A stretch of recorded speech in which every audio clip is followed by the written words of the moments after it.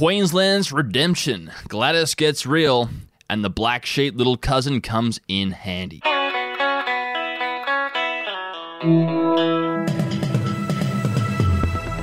Clancy Overall here for the Friday edition of the Daily Batuta, and I'm fucking ready for a weekend of mid-season rugby league injuries and red cards. How about you, Errol? Same here, Clancy. I found a few bookies offering markets on high shots. I'm making a mozza off these necklace props.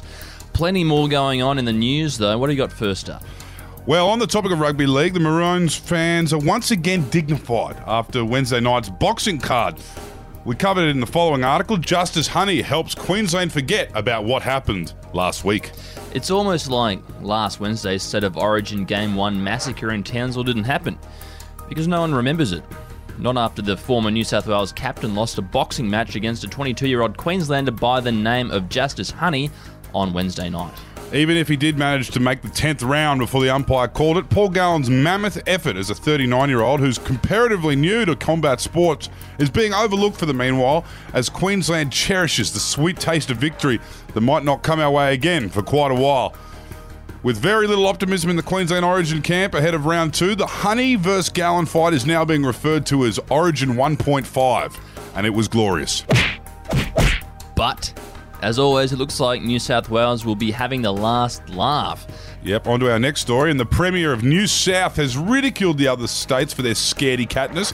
As covered in the article you wrote, Errol, the headline reads, "Oh no, we need to go in lockdown right now," laughs Gladys as Bondi case emerges. Yes, New South Wales Premier Gladys Berejiklian was on a roll yesterday afternoon following the news of a new cluster of COVID cases which managed to sneak through the cracks of quarantine again. She said, and I quote, "We need to lock everything down and close the economy. Oh no! God help us all. Sorry business, sorry casual workers, sorry regional New South Wales. You need to shut down too, despite you never having a case ever. Sorry, my hands are tied."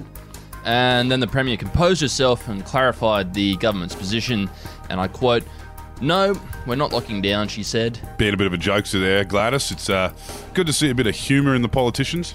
Yes, considering how utterly contemptuous and corrupt a government is, you know, it's good to see a bit of pizzazz when pizzazz needs to be presented.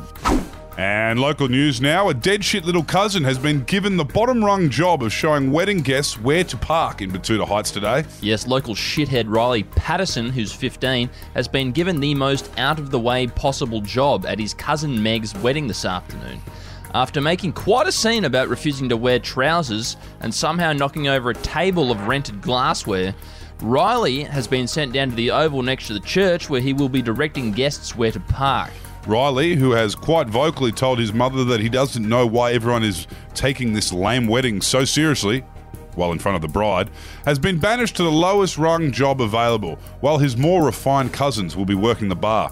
His lack of tie and generally messy misdemeanour has him identified as the bloke to ask any questions that are parking related, although he still can't seem to answer any questions without calling the father of the bride on his mobile. Yeah, we all have a Riley in the family, don't we? I mean, like, in your family, for example, you've got your older brother, Pete. He's been wearing caftans in LA for 20 or 30 years, hasn't he? I got my cousin Darius. Came back a different man from Vietnam, that's for sure. Didn't they all, mate? Today's quote of the day comes from the Deputy Prime Minister Michael McCormack, who said mice from the Australian regions should be rehoused to the inner city suburbs to nibble on the feet of animal rights activists and scratch their children at night. Great stuff there by the acting PM. It's almost like he doesn't realise that 66% of the nation lives in the major cities and vote for his mates in the Liberal Party. I'll never quite understand his brand of Riverina politics. Well, you might not have to worry about him for too long. Word coming out of Tamworth is that Barnaby was at the laundromat getting some suits dry clean the other day, so I guess there's a few things going on internally in the Nats, mate. Yes, this should get interesting. Anyway, that's enough from us this week. You can tune in to the weekly bulletin. Otherwise, we'll speak to you on Monday. Or you can catch Michael McCormack down at Meccano in Wagga Wagga, sipping on his $5 latte down there. Yeah, it's even more expensive to get a coffee down there. Anyway, hooroo! Hooroo.